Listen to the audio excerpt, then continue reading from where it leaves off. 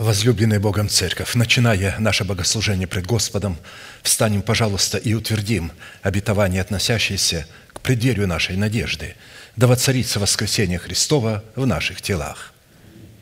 Склоним наши головы в молитве. Дорогой Небесный Отец, во имя Иисуса Христа, мы благодарны имени Твоему Святому за вновь представленную привилегию быть на месте сем, которое очертила десница Твоя для поклонения святому имени Твоему.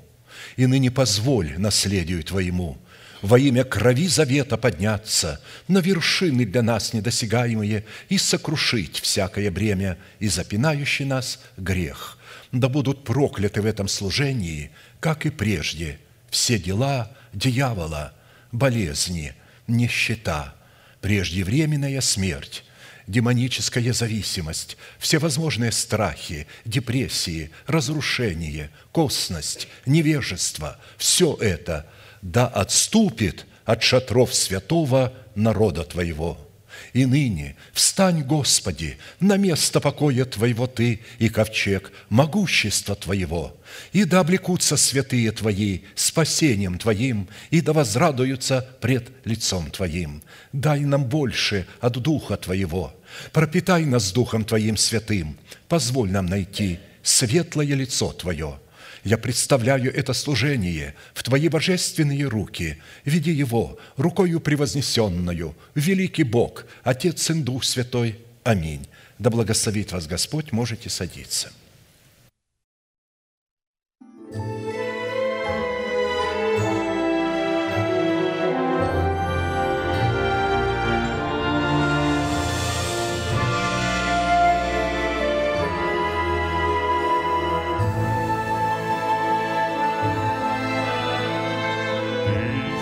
Звезд для Тебя зажигаются, Господи.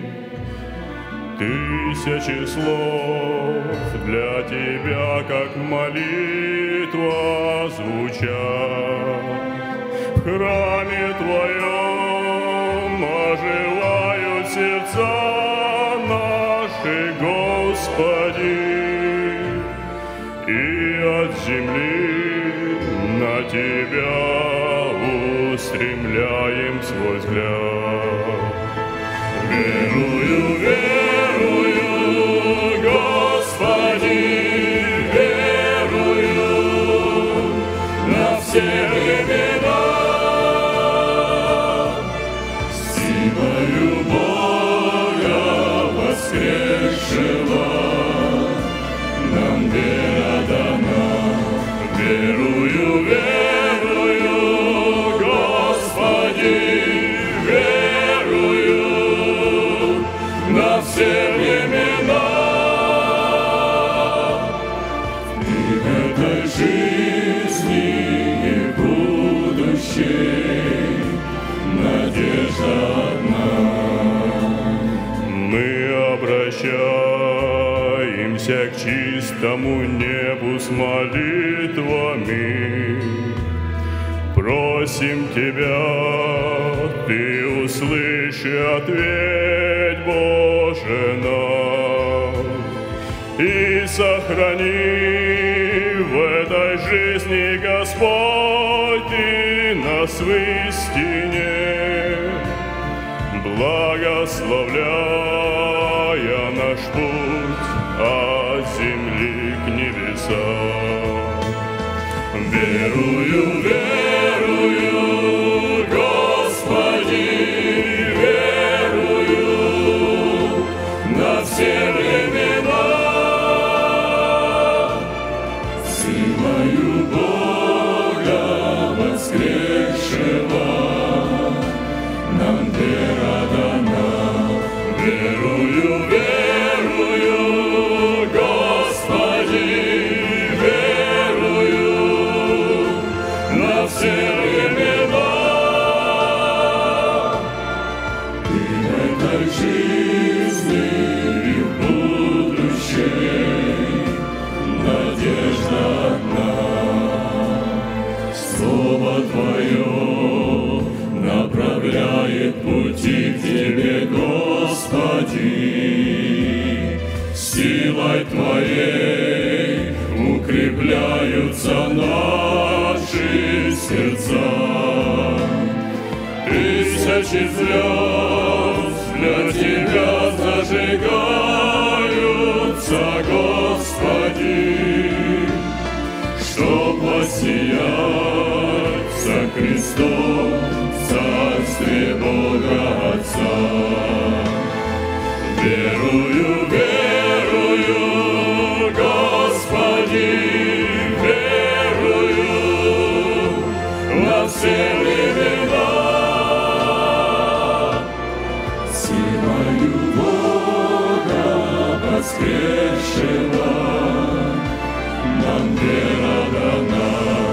Верую, верую, Господи, верую на все времена.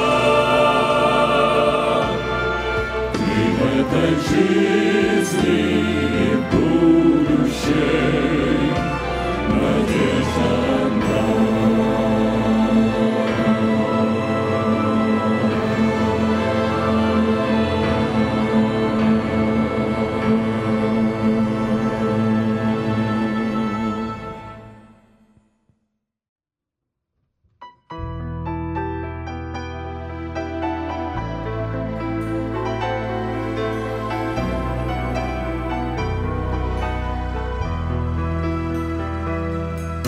Молитвы тихое уединение, душе уставшей от земных дорог, дарит святую силу вдохновения и радость жизни свет скрывает его.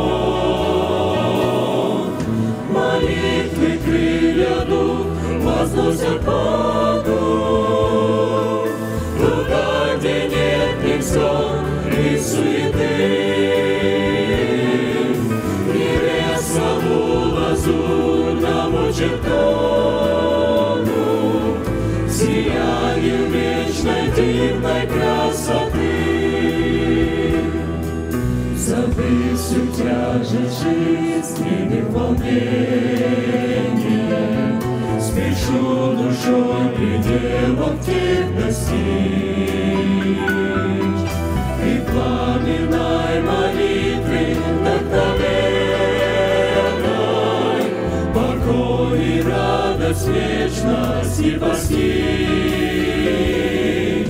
Молитвы крылья дух возносят Богу, туда, где нет невзгод и суеты. Небесному лазурному чертогу, сиянию вечной дивной красоты.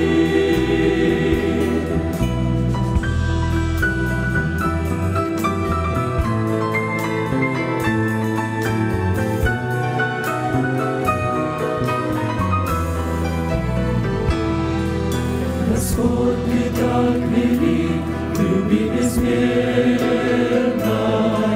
заботой нежной окружаешь нас.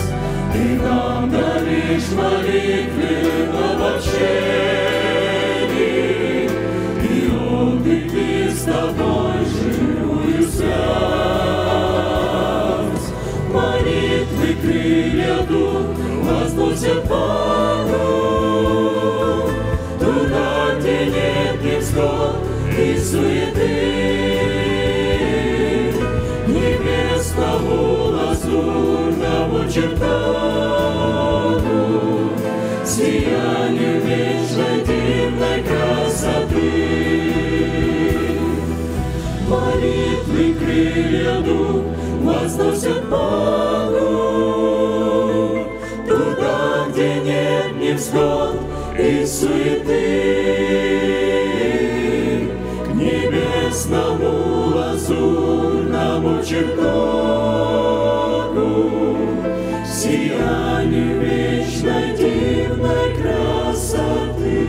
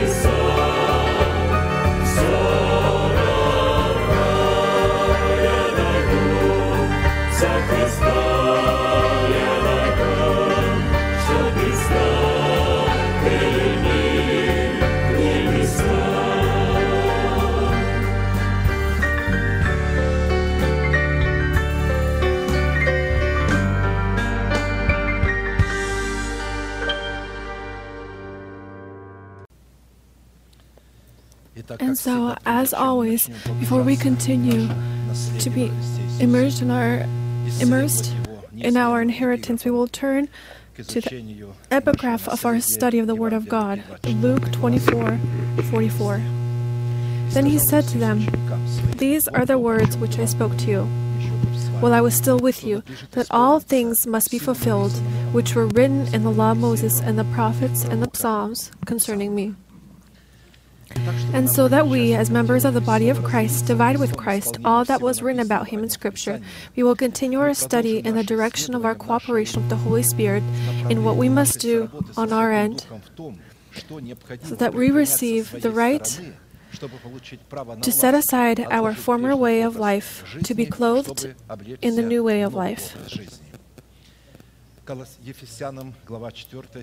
Ephesians 4:22-24, that you put off concerning your former conduct the old man which grows corrupt according to the deceitful lusts, and be renewed in the spirit of your mind, and that you put on the new man which was created according to God in true righteousness and holiness. For the fulfillment of this commandment, there are three basic commands in verbs that are included. This is to set aside, to renew, and to be clothed. We have noted that answering these faithful questions will affect whether we turn ourselves into vessels of mercy or vessels of wrath, or rather, will we perfect the salvation that is given to us in the format of a deposit, or will we waste it forever? Because of this, our names will forever be blotted out of the book of life. In a certain format, we have already examined the first two questions and have stopped to examine the question, what conditions must be fulfilled so that through our renewed thinking we could begin the process of clothing ourselves into the powers of our new man who is created by God in Christ Jesus in the righteousness and holiness of truth. And in regards to clothing ourselves into our new man, we came to the conclusion that we need God's help in the subject of His mercy. Because God's mercy is the unique power of God that yields the essence of God and the inheritance of man out of the seed of the word of truth. The means for accepting this kind of help expressed in the inheritance of God's mercies is the weapon of prayer or worship, because prayer is simply the right that man gives the heavens to interfere here on earth.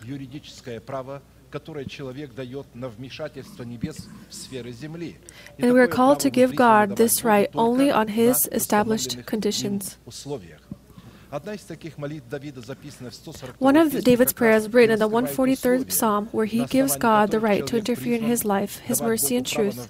It will be an example for us of our inheritance. It was the subject of our next study. We will read it. O Lord, give ear to my supplications. In your faithfulness answer me, and in your righteousness do not enter into judgment with your servant. For in your sight no one living is righteous. For the enemy has persecuted my soul. He has crushed my life to the ground. He has made me dwell in darkness, like those who have long been dead. Therefore my spirit is overwhelmed within me. My heart within me is distressed. I remember the days of the old. I meditate on all your works. I muse on the work of your hands. I spread out my hands to you. My soul longs for you like a thirsty land. Answer me speedily, O Lord. My spirit fails. Do not hide your face from me, lest I be like those who go down into the pit. Cause me to hear your loving kindness in the morning, for in you do I trust. Cause me to know the way in which I should walk, for I lift up my soul to you. Deliver me, O Lord, for my enemies. In you I take shelter. Teach me to do your will, for you are my God. Your spirit is good. Lead me in the land of uprightness. Revive me, O Lord, for your name's sake. For your righteousness' sake, bring my soul out of trouble. In your mercy, cut off my enemies and destroy all those who afflict my soul. For I am your servant.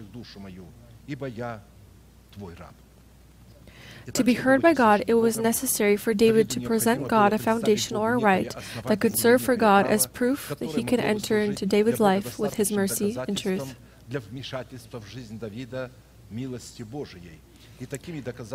And these, from David's perspective, this kind of proof in this prayer contained 10 different arguments that David brought to God, saying, "Hear me because of your righteousness and truth. Hear me because I remember the days of the old and all of your works. Hear me because I spread out my hands to you. Hear me because I trust in you. Hear me because I lift my soul up to you. Hear me, for I run to you. Hear me because you are my God. Hear me for your name. Hear me for your mercy. Hear me because I am your servant." In the previous sermon, we have already examined the nature of the first argument that gave God the legal right to stand on David's behalf to help him withstand his enemies. That gave God the legal right to stand on David's behalf. We have stopped to examine the second argument, evidence that David remembered the days of the old. We must, when examining these different signs, we must think about David, because this is the prayer that Holy Spirit gave for us so that we can pray with it and we can bring certain evidence. That's why the second argument is evidence that he was in the remembrance of the days of the old and all the works of God made in these days. Thanks to the fact that these works of God were written on the tablets of heart, that's why he could have remembered them. And in relation to this, we began to study the image of a continual prayer in the breastplate of judgment of the high priest, which served as a constant memorial before God. And as we know, this breastplate of judgment served only object. This was Urim and Thummim, the presence of which allowed God to hear man, and it allowed man to hear God. And so, to be heard by God in the revelations of His Urim, it was necessary to maintain a remembrance of the works of God in the subject of His Thummim, which God had made in the days of the old. Answering the question, what is the purpose and is the breastplate of judgment called to fill between God and His redeemed child? The breastplate of judgment as a subject of a continual memorial before God. We came to the conclusion that a breastplate of judgment as a subject of a continual prayer before God is a sacred image of the format of a continual prayer. And so, a prayer that does not meet the requirements and characteristics of breastplate of judgment does not have a right to be called a prayer. Потому что только формат постоянной молитвы, представленный в судном наперстнике первосвященника, дает нам право входить во святилище, как царям и священникам Богу, которые призваны представлять интересы суда Божьего в соответствии тех заповедей и уставов.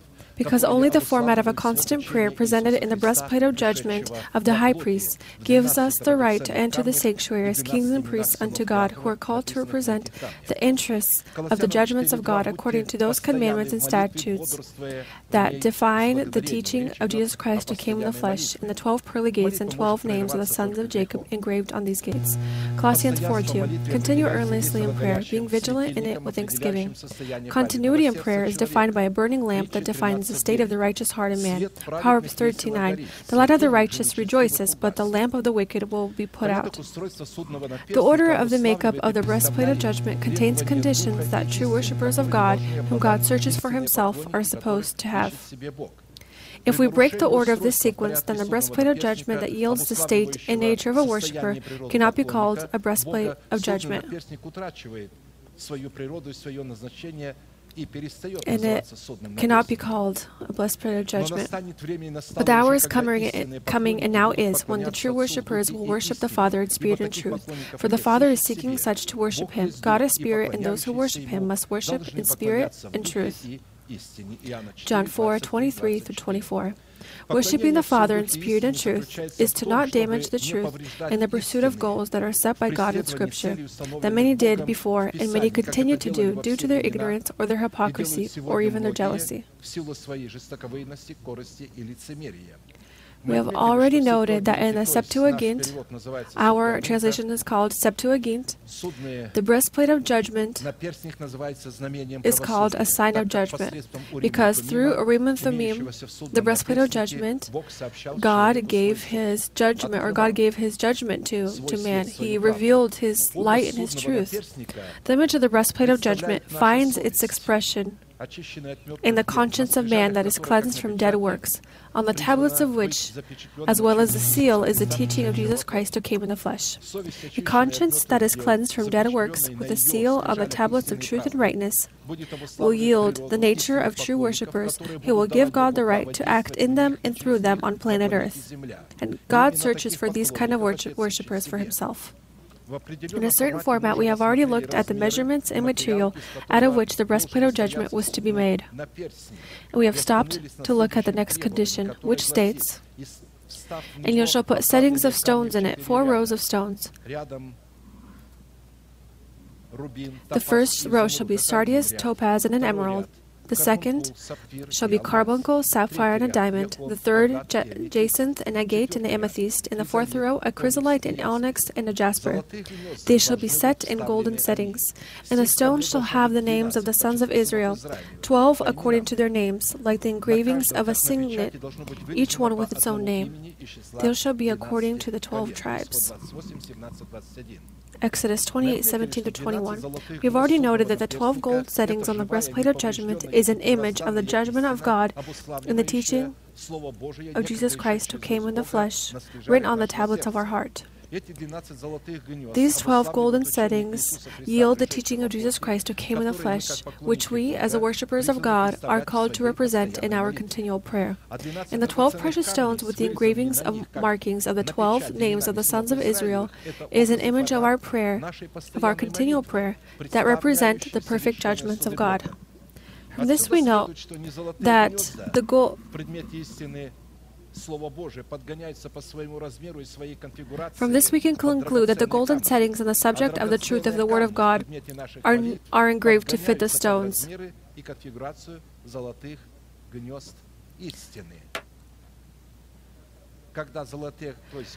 The golden settings are not engraved to fit the stones. The stones are engraved to fit the measurements of the golden settings of truth. When we will, according to the will of God, we speak His words. We speak what He wants to say in this moment. In this manner, specifically, He is God.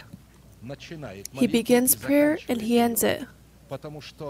Because when we pray according to His will, we pray with His words. That's why it is said, God is the initiator of prayer. He begins it and He ends it. And if this does not occur, and if we pray not according to the will of God, then God cannot be the initiator of prayer, and He cannot put a period at the end of our prayer. A continual prayer is first and foremost is an unceasing prayer that finds its expression in trust in God, in which a person representing the interests of God and His intercessory does not step away from the goal until he receives what he has asked for. The makeup of the breastplate of judgment expresses itself in the ability and means that define the core of a continual prayer that is necessary to obtain the goal that is set by God in the makeup of the kingdom of heaven that is presented in the tree of life. And this is seen in the tree of life, as we see here. Growing the tree of life in our heart is building ourselves into the new man, created by God in righteousness and holiness of truth, into a spiritual dwelling, a holy place. We have noted that all of the grandeur and order of the temple was made for only one holy object, and it served only one holy object. It served the golden ark of the covenant.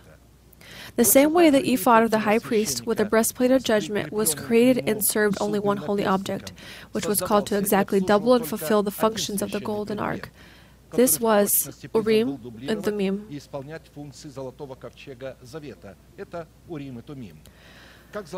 The golden ark of the covenant and the breastplate of judgment figuratively represented the conscience of a person that has been cleansed from dead works. Urim and Thummim in Hebrew means light and perfection, light and right, or revelation and truth.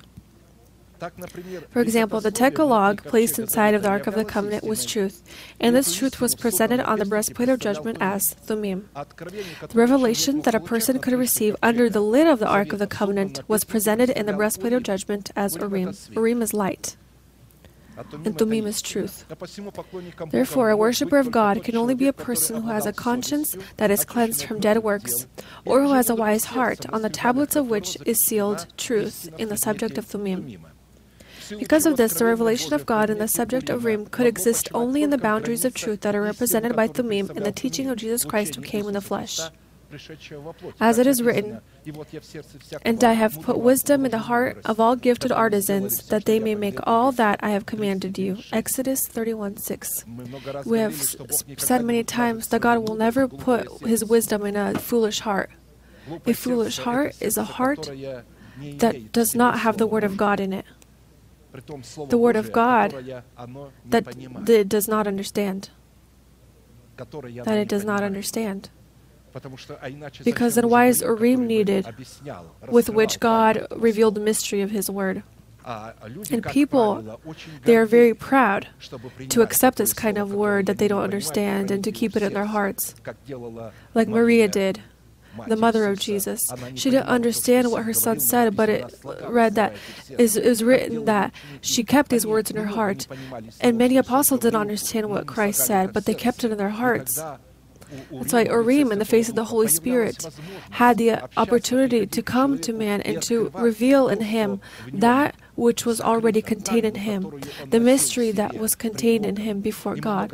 We have said many times that that mystery that we carry before God, those mysteries that we receive but do not understand, they are food for God on the golden table. If we do not have this kind of word, if we do not accept it, that we don't have a golden table, and we are far from being a spiritual dwelling in which the Holy Spirit can abide as the Lord and ruler of our life. That's why this is basically referring to a property of wisdom that is contained in Thummim and Urim, and the fact that the carriers of Thummim and Urim are worshippers of God and have the immune system of the Holy Spirit. This is what it is said about these kind of people. Deuteronomy 33, 8-11. And of Levi he said, Levites are worshippers of God who enter into the sanctuary. So you and I, under the condition that we have the element of a continual prayer in the subject of a breastplate of judgment. And of Levi he said, let your Thummim and your Urim be with your Holy One, whom you tested at Massah, and with whom you contended at the waters of Meribah, who says of his father and mother, I have not seen them, nor did he acknowledge his brothers, or know his own children, for they have observed your word and kept your covenant. They shall teach Jacob your judgments, and Israel your law. They shall put incense before you, and a whole burnt sacrifice on your altar. Bless his substance, Lord, and accept the work of his hands. Strike the loins of those who rise against him, and of those who hate him, that they rise not again. Deuteronomy 33, 8-11. The future of people who say that they belong to God's chosen nation, but they are against the carriers of Thummim and Urim, and hate them because they themselves lack Thummim and Urim, they will be headed toward a lake of fire. This is their future. In a certain format, we have already examined the first 5 properties of a worshiper of God, through whom God could continually express and fulfill His will on planet Earth. We have stopped to examine the 6th component of a worshiper expressed on the breastplate of judgment of our heart in the virtue of the precious diamond stone. In the 6th name, on the 2nd row, engraved on a precious stone on the precious tablets of our heart, was the 6th son of Jacob, Naphtali, whose name means wrestler. And Rachel's maid, Bilhah, conceived again and bore Jacob a 2nd son. Then Rachel said, with great wrestlings I have wrestled with my sister, and indeed I have prevailed. So she called his name Naphtali, meaning wrestler. Genesis 37-8. We have noted that diamond is a pure adamant stone, and the word adamant does not have a relation to any other stone beside diamond. It is known for its hardness. It is also a gem that is cut no other way than like a diamond cut. Considering that the meaning of the name Naphtali, wrestler, engraved on the precious diamond stone, is a weapon with which we are called to withstand and fight our enemies, it is a constant prayer in the power of the Holy Spirit that answers to the conditions of the precious diamond stone cut in a diamond cut.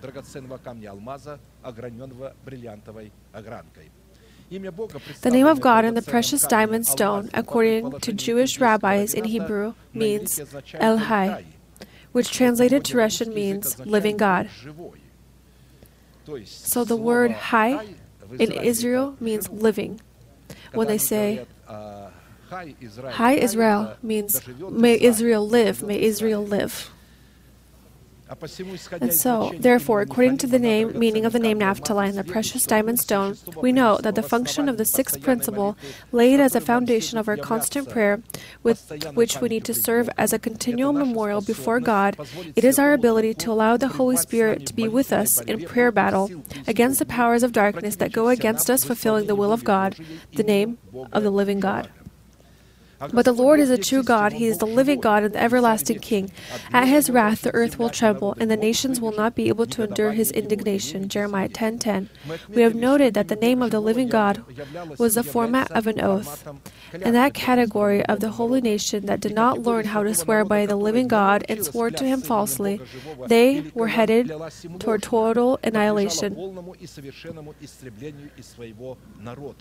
Jeremiah 12:16-17. And it shall be, if they learn carefully the ways of my people, to swear by my name, as the Lord lives. So the ways of the people are swearing by the name of the living God. As they taught my people to swear by Baal, then they shall be established in the midst of my people. But if they do not obey, I will utterly pluck up and destroy the nation, says the Lord.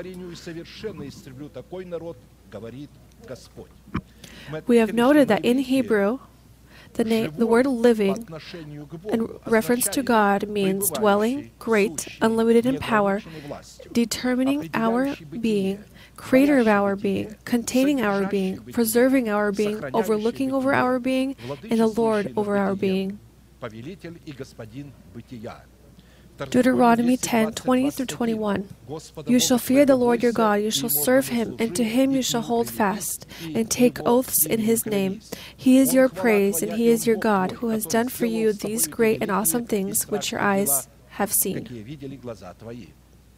The result of taking an oath in the name of the living God always meant the fulfillment of the promise for which we made an oath unto God. The properties of warrior of prayer that are contained in the virtue of the name of the living God are called to represent the limitless authority of God over our being and in the time and limits allotted to us. Because of all this, we will need to define what purpose is God pursuing when He calls His children to become warriors of prayer, as well as how and under what conditions can God give a person the right to become a warrior of prayer so that a person could represent the interests of God in the realization of his inheritance in God. And according to definitions in Scripture, to being a warrior of prayer, it is the legitimate and privileged inheritance of saints of all time. Second, this is their original purpose expressed in their calling to trample the wickedness of the wicked in prayer battle. 3. This is one of the greatest provisions that is given by God to man, in which a person becomes a king and priest unto God and is seen by God as a diamond with the engraving of the name Naphtali. Because of this, the prayer of a warrior of prayer is a kind of sacred and valued mystery that has an unearthly origin. Therefore, it is inaccessible if it tries to be mastered through earthly ways. Out of all the different forms of services, prayer is the most difficult kind of service that many Christians in many circumstances run away from, neglect, and also reject. 1 Timothy 1:18. This charge I commit to you, son Timothy, according to the prophecies previously made concerning you, that by them you may wage the good warfare. And to define and build a system that will help us grasp the nature of a continual prayer and signs that will yield a warrior of prayer that could be founded on concrete commandments of God, then according to revelations from Scripture, our prayer and the quality of warriors of prayer, yielded by the virtues of a diamond, are supposed to be unceasing or continual. They are also supposed to be assiduous. Third, diligent. 4, with boldness. 5, reverential. 6, with faith or trust in God. 7, with thanksgiving. With joy in the fear of the Lord and in the Holy Spirit, or by prayer in tongues. It was worth noting that each of the 10 components of prayer are located in one another, they come from one another, they strengthen one another, they fill one another, and they define the truth of one another. In other words, in each of the 10 components, there exists a balance of the other 9 components. And therefore, the truth of each component is verified by the presence of the other components, which in their makeup create a wonderful balance.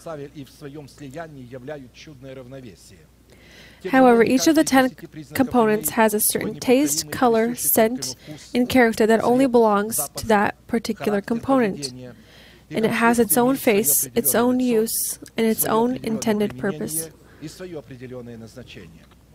In a certain format, we have already looked at the first 4 components as a part of the nature of prayer in the state of a warrior of prayer. Therefore, we will turn our attention to the 5th component in the nature of a warrior of prayer. This is reverence. The character and virtue that are contained in the word reverence are attributed to prayer as a commandment in a military order, non-compliance of which, during acts of war, when we are called to battle the organized powers of darkness, will result in a disruption in our relationship with God, which is equal to second death.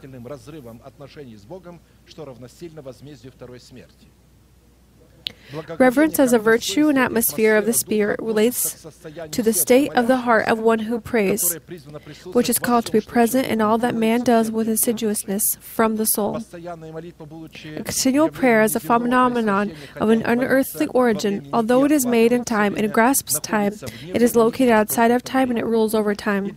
And to better understand the meaning of the element reverence, we will build upon a foundation of 4 aspects so that we could define the evidence of reverence and see the necessity of having reverence in our prayer life with God. Definition and purpose of reverence, the price for gaining reverence, 3. Keeping and cultivating reverence, and the fruits and rewards of reverence. And so we will look at how Scripture defines reverence and the purpose that it gives it in the prayer life of a warrior of prayer. According to statements in Scripture, the definition and purpose contained in the word reverence, as well as other components of prayer, are directly related to the quality of our faith. In the Webster Dictionary, the word reverence is defined as a mixed feeling of holy trembling, fear, and astonishment. And when we are referring to the fear of the Lord, we are referring to God's wisdom in which a person is familiar with the order of God in his worship before God. Therefore, the word reverence is used in Scripture as an attribution to God and His works. However, there also exists a different kind of trembling and faith in the might of God that does not express reverence, but rather a negative kind of fear that contains torment. This is a demonic trembling and a demonic faith. James 2:19.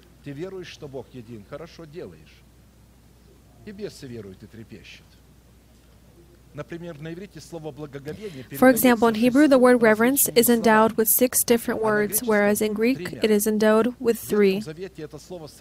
In the Old Testament, this word is met 400 times with different forms of the word that are often translated to trembling or the fear of the Lord, which is the beginning of the wisdom of God. In this manner, the presence of reverence in prayer assumes the presence of the wisdom of God or knowledge about how to pray. True trembling is a reverent relationship that is founded on knowledge of who God is for us and what God has done for us. True trembling that expresses reverence is the readiness to mindfully and willingly obey God, in which our informational organ rules over our emotional organ.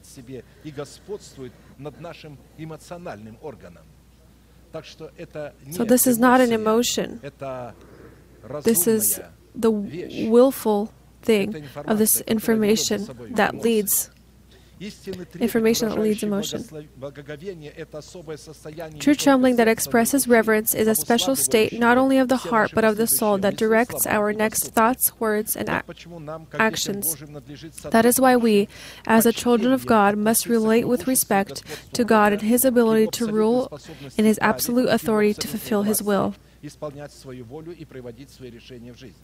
And so the first question, in what circumstances and under what conditions does Scripture define the essence and purpose of reverence?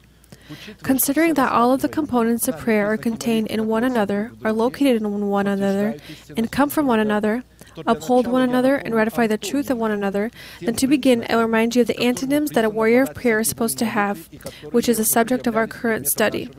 Because with the background of an antonym, it will be easier for us to see and understand the properties and character of prayer.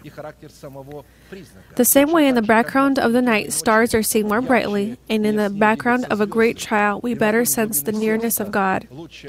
This is not only seen in Scripture, but also in one of the songs that we sing. The darker the night, the brighter the stars, the deeper the pain, the closer is God.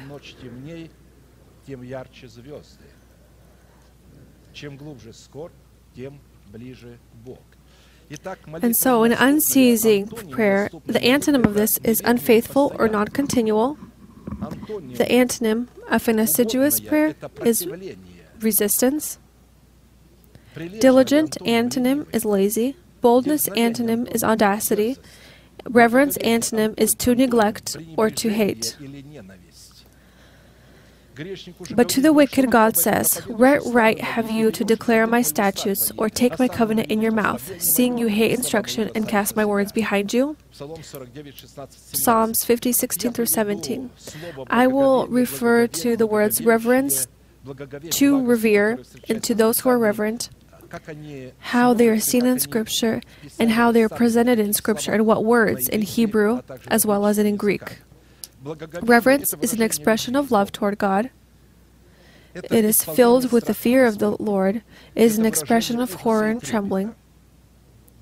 Do you remember that each time when God was revealed to man, then man came in horror? Do you remember when Daniel, he fell on his face? He couldn't even lift himself up. And when Gabriel continued to talk to him, he said, "Lord, I cannot stand because of the power that is in you, if you don't strengthen me." And then Gabriel touched him, and he was able to stand and to hear. So when truly God begins to come near, a person has horror and trembling. Of course, a horror in a good sense, in a positive sense. It also means cautious, careful, respect, honor, heaviness, weight. Reverence is property and wealth. It is glory, majesty, splendor, honor, praise, an island or islands, sanctification, and it is mercy out of sheep's clothing. And these also, reverence, also interesting that it is seen as an island or islands. Sanctification, and again, mercy out of sheep's clothing. If we go over all those, then I think we will need a few years to go over it. That's why we will take only a few of these. But islands, you know what it means? Do you know what it means to be island? Is to be sanctified. When the water is around you, you are sanctified. You is example of holiness. Mercy out of sheep's clothing is when your clothing, your garments, are the garments of sheep. When you offer or show humility, this is what expresses reverence and humility. But to revere is to sanctify God, to show faithfulness forever and ever, to express love for God and His Word, to be broken, contrite, to tremble, be touched, to be filled with horror, to be amazed by horror, to receive, to acquire, to be horrified, to crush. So not only for us to be contrite and broken, but also to break something and to contrite with ourselves, to bring to a state of being broken. And those who are reverent means those who fear God, tremble before God, fearful of God, loved by God, worshiping God, showing faithfulness to God, feeling horror, and those who receive healing in the rays of the rising sun of truth.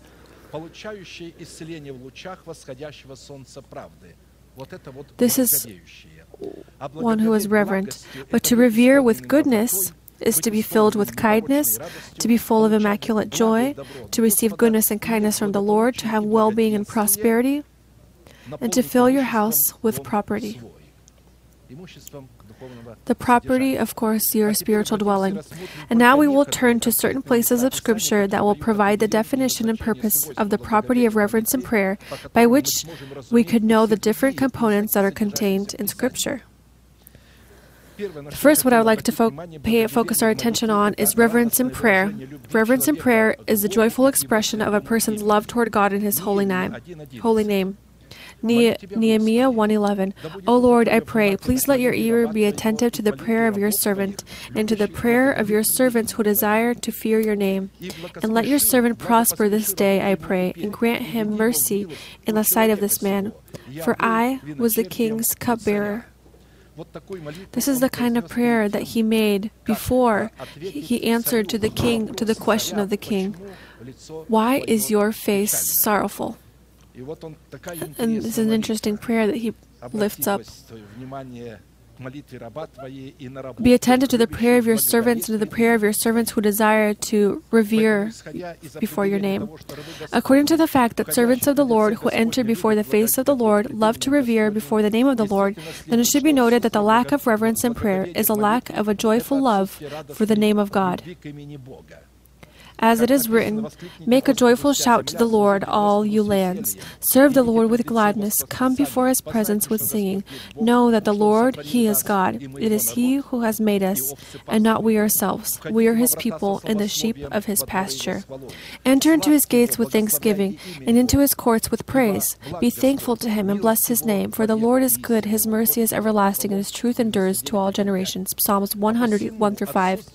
And so a lack of reverence in prayer, expressing joyful love of man for God, is not accepting the love of truth for our salvation, which will result in signing a petition of death and will be enacted by God when God visits man.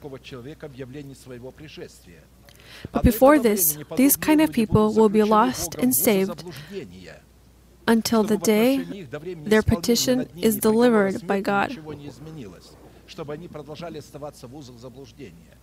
2 Thessalonians 2:7-12. For the mystery of lawlessness is already at work. Only he who now restrains will do so until he is taken out of the way. So this is referring to the mystery of lawlessness, but is at work, but it cannot be unveiled in the Antichrist, who will stand as the head of Europe. Who something is holding him back, and this who is the bride of the Lamb. And when she is taken from the land, the Lord will consume with the breath of His mouth and destroy with the brightness of His coming. The coming of the lawless one is according to the working of Satan, with all power, signs, and lying wonders, and with all unrighteous deception among those who perish, because they did not receive the love of truth, that they might be saved. Pay your focus and attention. Because they did not receive the love of the truth, that they might be saved. They did not begin to pray in reverence and tremble before the Word of God.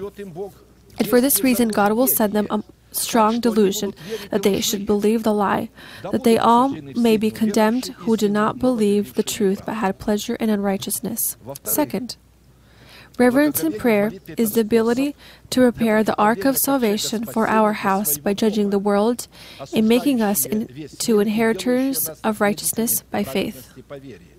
Hebrews 11:7. By faith Noah, being divinely warned of the things not yet seen, moved with godly fear, prepared an ark for the saving of his household, by which he condemned the world, and became heir of the righteousness which is according to faith. To be made inheritors of righteousness by faith, it is important to turn to the conditions of revelation with severity, on the foundation of which we could reverently prepare the ark for the salvation of our household. The faith of Noah was in his readiness to accept the revelation of the Holy Spirit and reverently obey his revelation, this kind of revelation. And if Noah were to not have this readiness, then the Holy Spirit would never have entrusted him the revelation for the salvation of his home. Revelation of the salvation of his home was comprised of the measurements of the ark and the nature of the materials out of which it was necessary to build the ark. We must underline two things. Are we in the order of our home, the head of which is Noah? And what is the nature of our anointing? Is it the nature of Noah to be the head of the home, or the anointing of the sons of Noah to obey the words of Noah? This is how the Holy Spirit unveiled this order in the affirmation of our salvation through the anointing of Apostle Paul. For all the promises of God in Him are yes, and in Him amen, to the glory of God through us. Now He who establishes us with you in Christ and has anointed us is God, who also has sealed us and given us the Spirit in our hearts as a guarantee. 2 Corinthians 1:20-22. According to this order, we know that all of the promises that belong to us are given to a person who has the anointing of Noah. And to receive these revelations, it was necessary for the sons of Noah to have the anointing of accepting and fulfilling the revelations that give us the right to fulfill our salvation. The anointing of Noah in the face of the messengers of God is defined by the meaning contained in the name of Noah, and the anointing of the sons of Noah is defined by the meanings of their names, Shem, Ham, and Japheth. Noah means comfort, This is the kind of anointing, this is the anointing of the messengers of God for those who will be willing to hear it. Shem is glory. Ham is sweltering, meaning desiring, sweltering, desiring. Ham is sometimes attributed to a bad meaning, but the name Ham itself is not our word. Ham. This means sweltering or a desire. God gives only to those who are sweltering, who are desiring. And Japheth meaning, may God spread. So a person who spreads, God wants us to expand, to spread, and to take over that territory that belongs to us by right. We should also know that the anointing of the sons of Noah, which give us the right and ability to obey the revelations of Noah and be comforted by the revelations of Noah, is the presence of all of the virtues of the names of the sons of Noah in our heart. To better see this anointing that is called to participate in our salvation through our reverence, I will bring forth a place of Scripture for each name, which will help us understand the order in which we are called to fulfill our salvation. The anointing of the messengers of God in the name of Noah is, in all mourning, to be comforted by the Lord, and comfort saints who are in mourning, which is possible by having the anointing of the sons of Noah.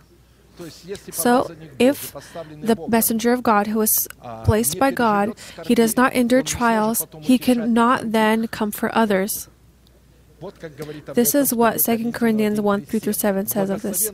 Blessed be the God and Father of our Lord Jesus Christ, the Father of mercies and God of all comfort, who comforts us in all our tribulation, that we may be able to comfort. The apostle is referring to himself and those who are like him, continuing, to comfort those who are in any trouble with the comfort with which we ourselves are comforted by God. So that comfort that they will receive, they will take this comfort and they will then comfort the sons of Noah. For as the sufferings of Christ abound in us, so our consolation also abounds through Christ. Now if we were afflicted, it is for your consolation and salvation. So if we are afflicted, this is only so that you can then be comforted, which is effected for enduring the same sufferings which we also suffering. Or if we are comforted, it is for your consolation and salvation. And our hope for you is steadfast, because we know that you are partakers of the sufferings. So also you will partake to the consolation. And so the anointing to accept and obey the revelations of the messengers of God contained in the name Shem is called to show what kind of riches of glory are contained in the mysteries for the Gentiles, which is Christ in us, the hope of glory, which points to the justification of Christ that is in us, because the name Shem means glory. Colossians 1:26-29. The mystery which has been hidden, this is what we're supposed to have so that we can receive comfort from Noah, so that we can perfect our salvation.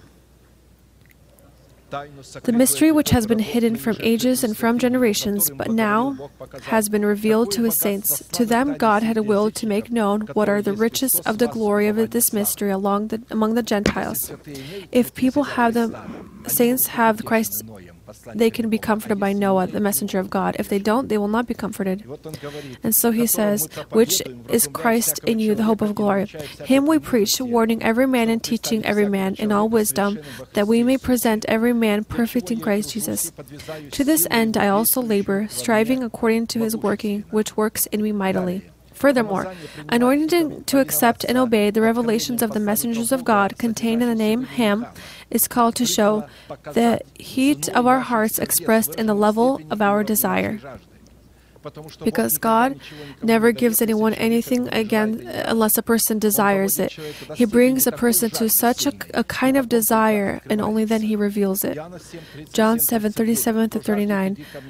If anyone thirsts, let him come to me and drink. So if anyone thirsts, whoever is Ham, not in the meaning of the Russian word, but the Hebrew word. If anyone thirsts, let him come to me and drink.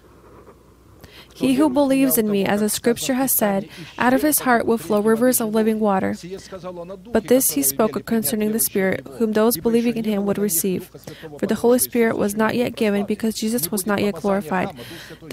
If there is no anointing of Ham, the Holy Spirit will never come upon the heart of a person. Anointing to accept and obey the revelations of the messengers of God contained in the name Japheth is called to show the level of boldness in what belongs to us by right. Isaiah 54, 2-3. Enlarge the place of your tent, and let them stretch out the curtains of your dwellings. Do not spare. Lengthen your cords, and strengthen your stakes, for you shall expand to the right and to the left. And your descendants will inherit the nations, and make the desolate cities inhabited.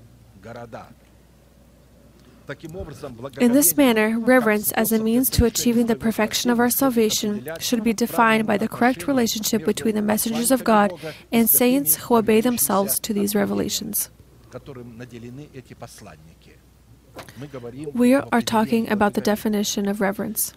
Third, reverence in prayer is the ability to honor God so that He receives the ability to have mercy on us.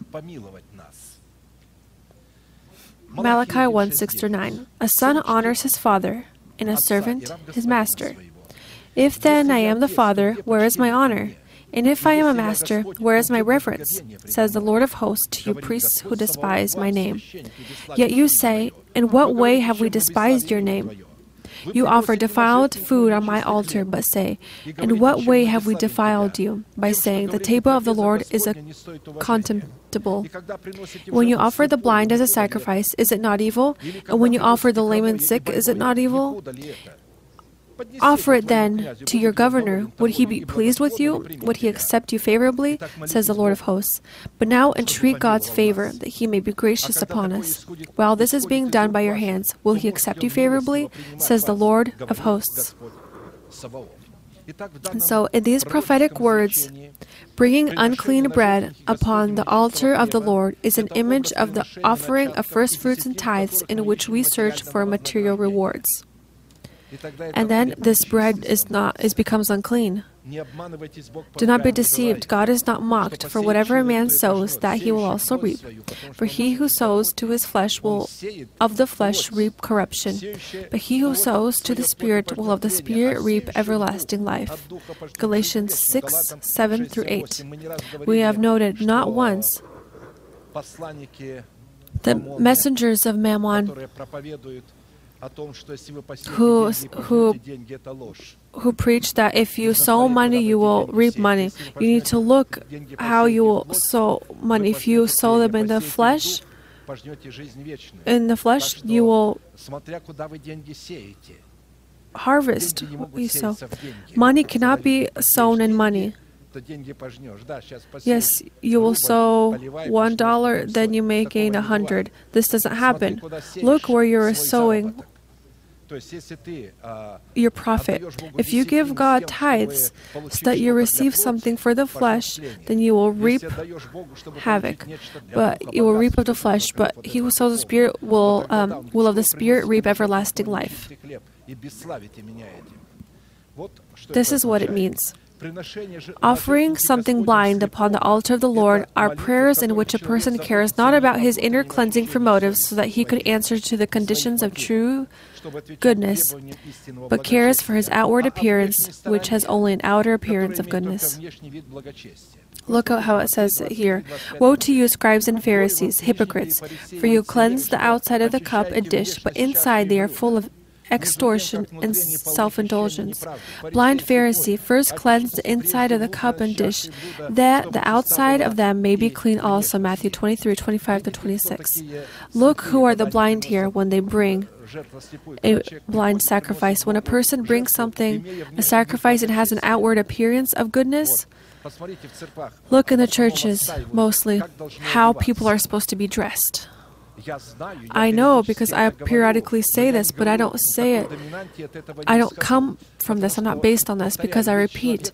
There is a person who just doesn't know. He is still carnal, but he is genuine. He doesn't understand that he is dressing incorrectly. We shouldn't dress everyone according to ourselves or how we understand it. That's why my helpers, I'm often supposed to limit, because sometimes The purpose of their worship is, if you come in this kind of clothing, or you come not, if you come in a skirt and not pants, then the Lord will abide here. No, because there are pants for women and there are pants for men. You can wear a skirt where it would be inappropriate to look, and you can wear classic pants where a person will look professional, classic. Don't look at what if a person is wearing, whether a skirt or pants, but look at yourselves, what kind of skirt, what kind of pants you are wearing.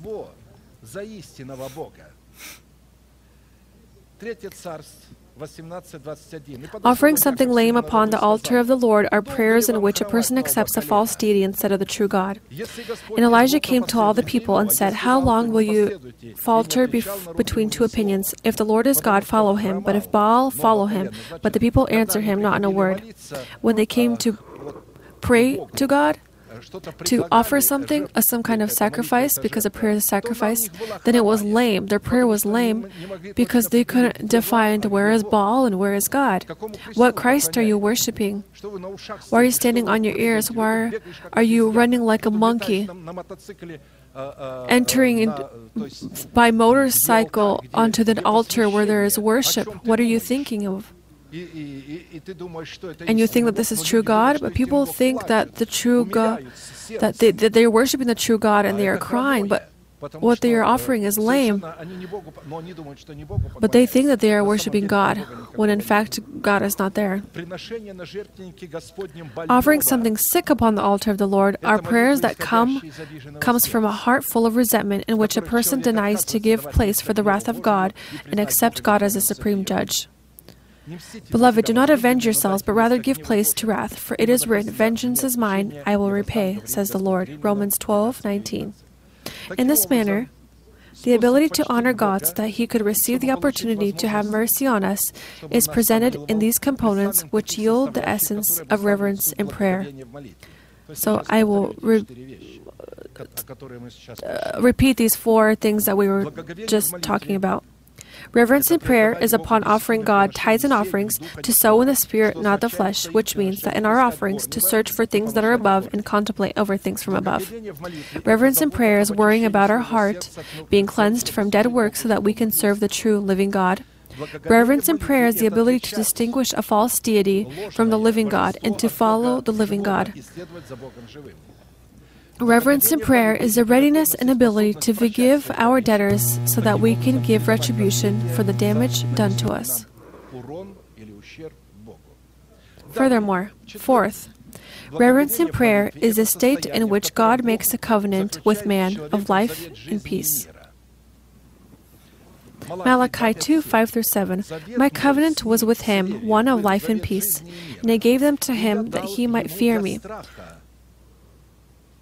So he feared me and was reverent before my name. The law of truth was in his mouth, and injustice was not found on his lips. He walked with me in peace and in equity, and turned many away from iniquity. For the lips of a priest should keep knowledge, and people should seek the law from his mouth, for he is a messenger of the Lord of hosts. Malachi 2:5-7. According to the meaning of these words, we know that the fear of the Lord is contained in a covenant with God that is defined by a covenant of life and peace, which yields reverence in prayer before the name of God expressed in the name of His word, which He lifted higher above all of His names. For you have magnified your word above all your name. Psalms 138:2. A lack of a relationship to the Word of God, the highest authority of every prophetic word, and in replacing this authority with the prophecies of people who prophesy according to the level of their faith, is a lack of reverence in our prayers. Because we can only revere before what we value in our hearts as the highest authority. Many children of God see a high authority as the prophets prophecies of people and not the word. We are supposed to respect the prophecies of people who prophesy according to the faith. What they say is as much as they is what they say, but we must revere it before the true word of God. This is what Apostle Peter says, 2 Peter 1:19-21. And so we have the prophetic word confirmed, which you do well to heed as a light that shines in a dark place, until the day dawns and the morning star rises in your hearts, knowing this first, that no prophecy of Scripture is of any private interpretation, for prophecy never came by the will of man, but holy men of God spoke as they were moved by the Holy Spirit.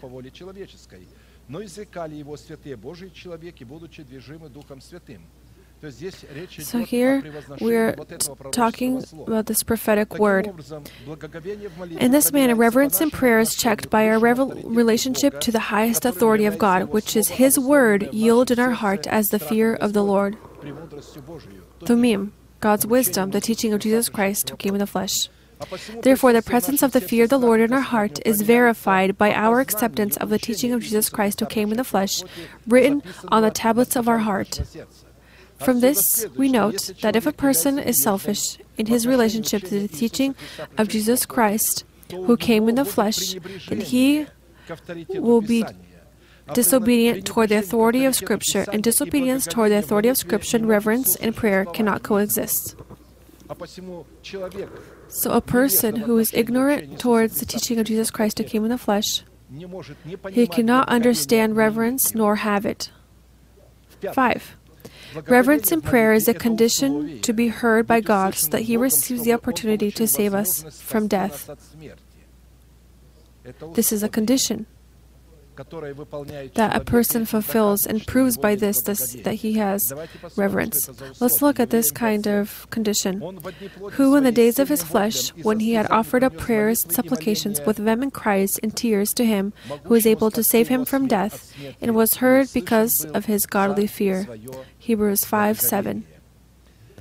If the Son of God were to not have been reverent to the will of His Father, then He would not have been heard by the Father. Prayer that is made in reverence is a weapon with which we are called to fulfill the will of God and realize our calling so that we can enter into the inheritance that is prepared for us. Because from the perfect law of freedom, without prayer brought to God with reverence, God cannot do anything for us nor for humanity in general. In other words, God cannot do anything until He is asked of it in prayer with reverence. It is worth noting that the higher the level of our reverence before God, the more effective the level of our service will be. Because of this, only our incompetent prayer could limit God in His good intentions and cause Him to place His limits upon us in our fulfillment of His will. For our prayer to be effective or pleasing to God, it must answer to conditions laid out in Scripture, or rather, it must have the quality or component of reverence.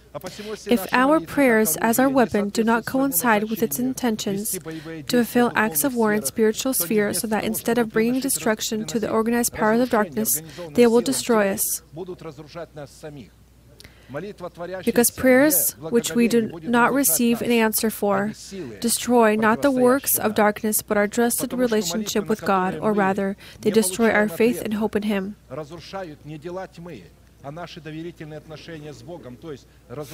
Destroys our faith and our hope in Him.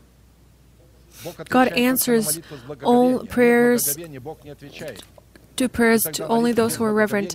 That's why prayer without reverence begins to destroy our faith and hope in Him. And of course, devil uses these kind of prayers against us and knows fully well that prayer does not contain reverence cannot bring him harm. He cannot bring devil any harm for the simple reason that this kind of prayer does not fulfill the conditions of God. That is why only that prayer that has an element of reverence pleases God and therefore has an effective result. Therefore, for the weapon of prayer to be effective, it is necessary to use this weapon, and of course, to learn about this weapon and its use, we are supposed to use our time, means, and our energy. And if people have bitterness in their heart and they tremble from retribution, just as King Belshazzar trembled when he saw the hand that wrote him the verdict, Then people who have reverence tremble from their overflowing of astonishment and joy. Of course, as we have said before, reverence in prayer is not just an advice or recommendation, and the fulfillment of which will not bring us anything. This is an order, a military order and a command. According to the words of Scripture, the lack of reverence in prayer calls upon a person making this prayer the wrath of God and leads him away from eternal life. Psalms 2:11-12, talking about reverence, fear, all of them together. Serve the Lord with fear and rejoice with trembling. Kiss the Son, lest he be angry, and you perish in the way, when his wrath is kindled but a little. Blessed are all those who put their trust in him. In these words of this command, the meaning of the word reverence is translated to fear or trembling. True trembling and fear that manifest or that show reverence, even in the moments of crisis, will contain the element of joy, about which we will talk at another time when we are talking about joy in prayer, a prayer that is supposed to be brought with joy. This is an element that is needed for a warrior of prayer, but it exists every element exists in one another.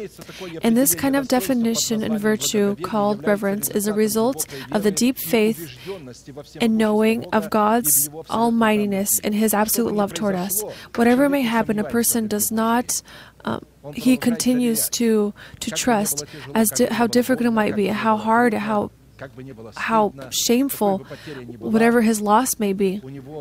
If he has reverence, then he will have absolute love toward God, and he will know that God loves him and God has not left him. In this manner,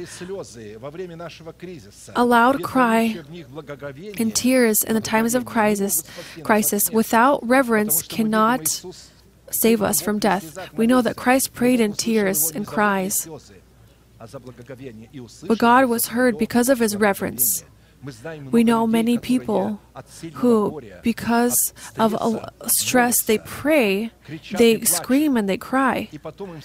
And then they feel better. They think that God has heard this kind of prayer. They don't know that a person physiologically is made this way, that if he cries during his pain and he says something of this or he vents, then it is better for him.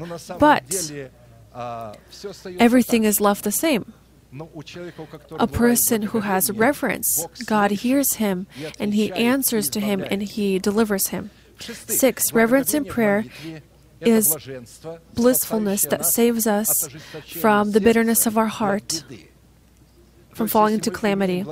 So if we have reverence, our heart will never be bitter, and we will be saved from calamity. Proverbs 28:14. Happy is the man who is always reverent, but he who hardens his heart will fall into calamity. According to these words, to define reverence, we need to define it by a good heart, whereas the lack of reverence leads to a hardened heart. We should also note that being in reverence as well as hardness is not coincidental and does not occur with circumstances, but is the choice of man himself. Recently, as many of you know, a very big tragedy. We knew Ilya, and he repented 2 times. He came and then he left 2 times. He came to me at home without a call, and he says, I want to repent. All right, I accepted his repentance. I said, you said that God does not exist. I said, what happened? He said, I saw demons. They began to chase after me. Oh, he saw demons. He had demons. He had drugs. He started seeing demons. And then after a month and a half, he said, I don't believe you anymore. You are a hardened man. I don't believe any other word you say. I am leaving. I said, Ilya, they will kill you. This hardness, he says, I don't like it when people are threatening me. I said, I'm not threatening you. I see. He shot himself in the heart, as many of you know, this week, and he wrote he wrote a suicide note, sorry guys, and he killed himself. And I know the parents, I can imagine what kind of stress they're in. When they're firstborn, intellectual, smart, he killed himself. They left the church. You cannot then answer for the salvation of your household. They said, go to any church but not here. Yes, he went somewhere, not here, and this occurred. So it's very important that being in reverence or hardness is our decision. We decide whether or not to harden our heart or to accept reverence. Because being in reverence, a person is clothed into the curse of death. Being in the hardness of his heart, he is in the curse of death. But a person who is reverent, he is clothed in everlasting life. Scripture says that as soon as a person has a hard heart, then he strays away from the life of God. Can you imagine what occurs when a person hardens his heart? He strays away from the life of God. Having their understanding darkened, being alienated from the life of God because of the ignorance that is in them, because of the blindness of their heart. Ephesians 4:18. Do you see this? This is clear in understanding. According to these words of Scripture, but from as I know, if a person begins to harden his heart, he begins to judge messengers of God. And if a person at this time does not repent, then he, like the fallen angels, would begin to judge God also and accuse him. Whereas a person who is in reverence, he trembles from the fear of the essence of God as well as His works, even though these works may not be understanding to him. For example, I will mention a proverb that became classic in Christian literature, and that has been said by many people on the altar.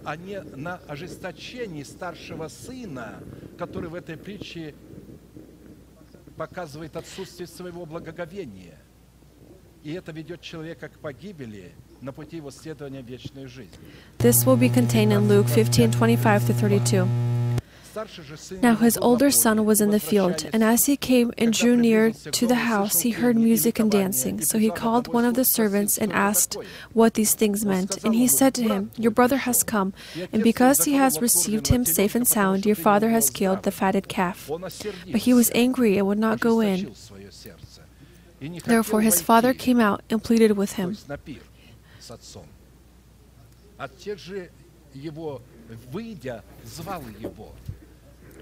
Do you know, before these people commit suicide, they are called to it.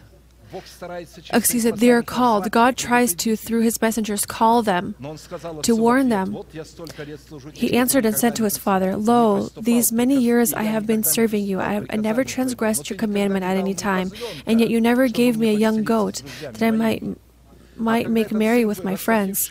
But as soon as this son of yours came, who has devoured your livelihood with harlots, you killed the fatted calf for him." And he said to him, "Son, you are always with me, and all that I have is yours.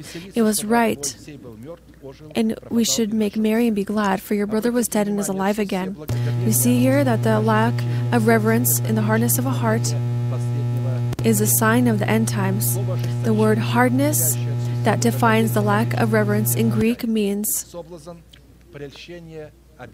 resentment. Hardness comes with resentment. So this is a trap of devil. When a person becomes to resent somebody, he falls into the trap of devil. He resents life. He says, "Why am I so intellectual, but I can't reach this?"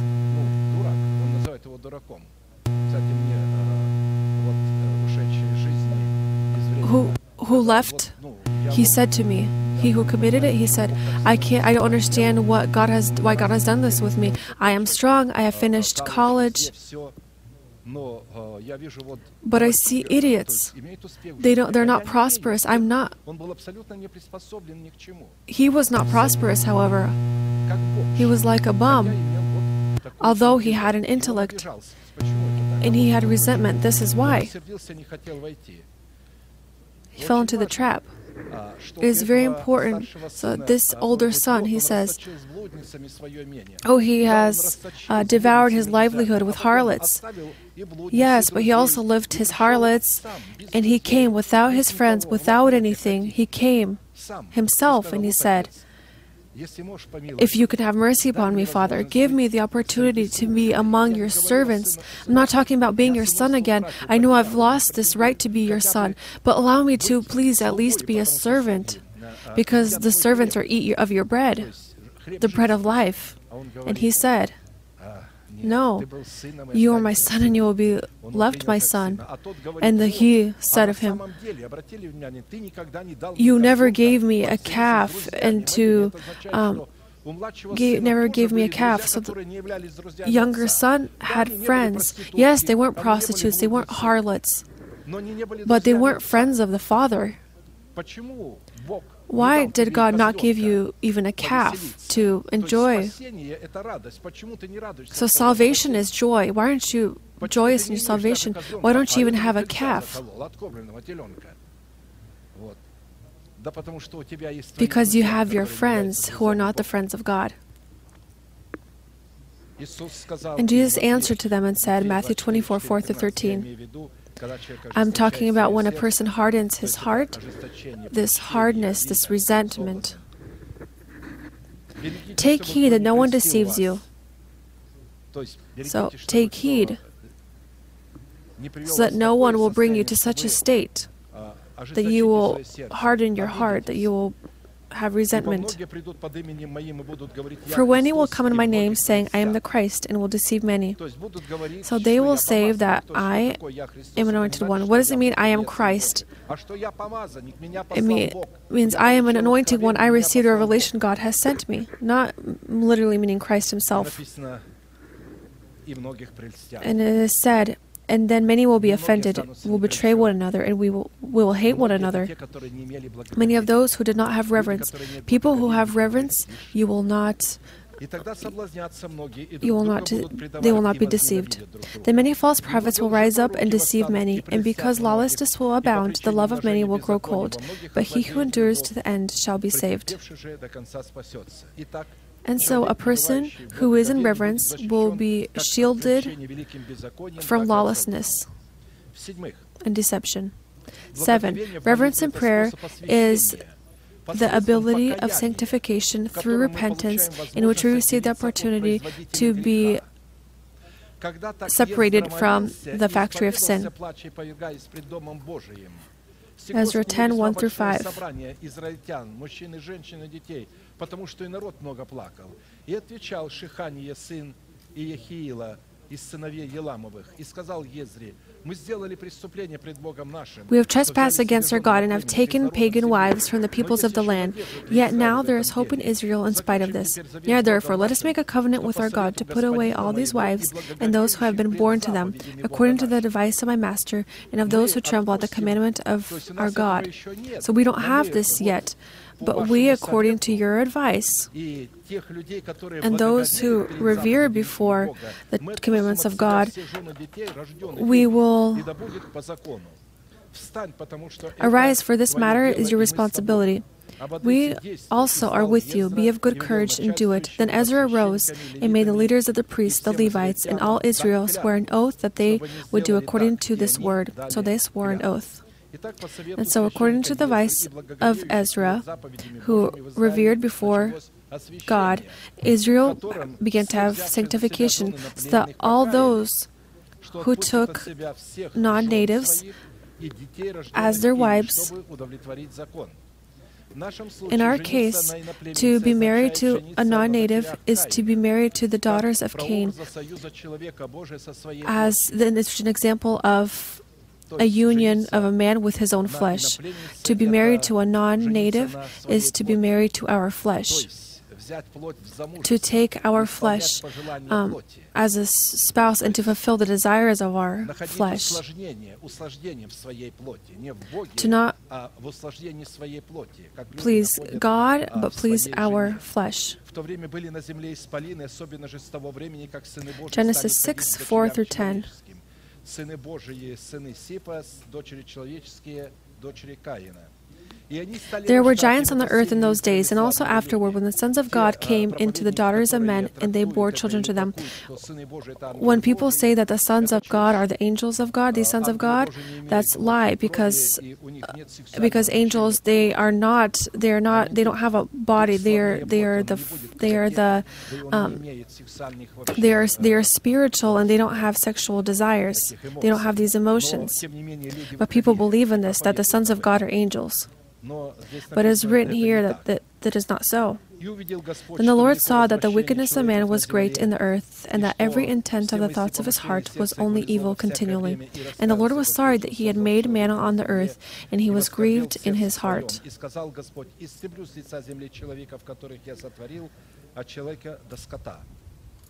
The Lord was sorry that he had made man on the earth, and he was grieved in his heart. And he said, I will destroy man. But Noah found grace in the eyes of the Lord. This is the genealogy of Noah. Noah was a just man, perfect in his generations. Noah walked of God. Noah begot 3 sons, Shem, Ham, and Japheth. So we already talked about them today. In this manner, reverence and prayer is the decision of man to not advise with his flesh, to not be satisfied by his flesh. And one more. Reverence in prayer creates great earthquakes and saves a man in his household. Acts 16:25-34. Вдруг сделалось великое землетрясение так, что поколебалось основание темницы. Тотчас отворились все двери, и у всех узы ослабели. But at midnight, Paul and Silas were praying and singing hymns to God, and the prisoners were listening to them. Suddenly there was a great earthquake. Foundations of the prison were shaken, and the doors were opened. And the keeper of the prison, awaking from sleep and seeing the prison doors open, supposing the prisoners had fled, drew his sword and was about to kill himself. But Paul called with a loud voice, saying, Do yourself no harm, for we are all here. Then he called for a light, ran in, and fell down trembling before Paul and Silas. And he brought them out and said, Sirs, what must I do to be saved? So imagine what kind of Paul and Silas could not have prayed without reverence. They prayed reverently, and their reverence had called about the fear of the keeper of the prison, and he said, What must I do to be saved? And they said, Believe on the Lord Jesus Christ, and you will be saved, you and your household. Then they spoke of the word of the Lord to him and to all who were in his house. And he took them the same hour of the night and washed their stripes. And immediately he and all his family were baptized. Now when he had brought them into this house, he set foot before them, and he rejoiced, having believed in God with all his household. Acts 16:24-34. This is a demonstration how reverence and prayer expressed in singing and joy to God during these kind of trials moves the reverence in the prayers of others, expressed in the acceptance of salvation over the household. Our time is over. I have a few more pieces of information. However, let's pray our service. Let's end our service with a prayer. And if we have this kind of reverence, then we will show it to God, because reverence, I repeat, is not an emotion as much as it is as knowledge and a trembling, of inner trembling. Yes, it can tremble, but if we do not know what reverence is, we cannot revere. If we do not place ourselves into the teaching of Jesus Christ who came in the flesh, which with the power of the Holy Spirit unveils it at this time, which at a time we have reverence. Let us bow our knees and pray. Heavenly Father, in the name of Jesus Christ, I bow my heart with your holy saints before your Urim and your revelation that unveils the mysteries of our heart, that unveils the mysteries that are unknown to us, that unveil a mystery that you have placed in your Thumim, in your word. which when we begin to look upon your word, it seems to us as a great phenomenon, a mystery. And if you, with your Urim, the power of your Holy Spirit, do not unveil it, the meaning of it, we will not understand anything. That's why we, with trembling and reverence, we thank you that you have shown us the goodness of your face and the revelation of your word. And so we know that you have shown us reverence in your face. If you were to not allow us to understand this word, then this would mean that you do not have your reverence in us. And this would also mean that we don't have reverence before you, because you are unveiled only to those who have reverence, who tremble before your face, who tremble before your name, who tremble before your revelation, who bow down before you and worship you. May your nation be blessed before your face with your reverence. May you unveil to your nation how our prayer is intended to be, our continual prayer with which we could enter to you like kings and priests, to come to you, to fulfill your will, to die for our will, for our desires, so that we could fulfill your will and your desires. For your desires and your will are made in redemption that you have offered for man, in which you have healed him from all the diseases, from all needs. And we thank you that today we can offer to you healing as your will, so that you could fulfill your will, because you strongly desire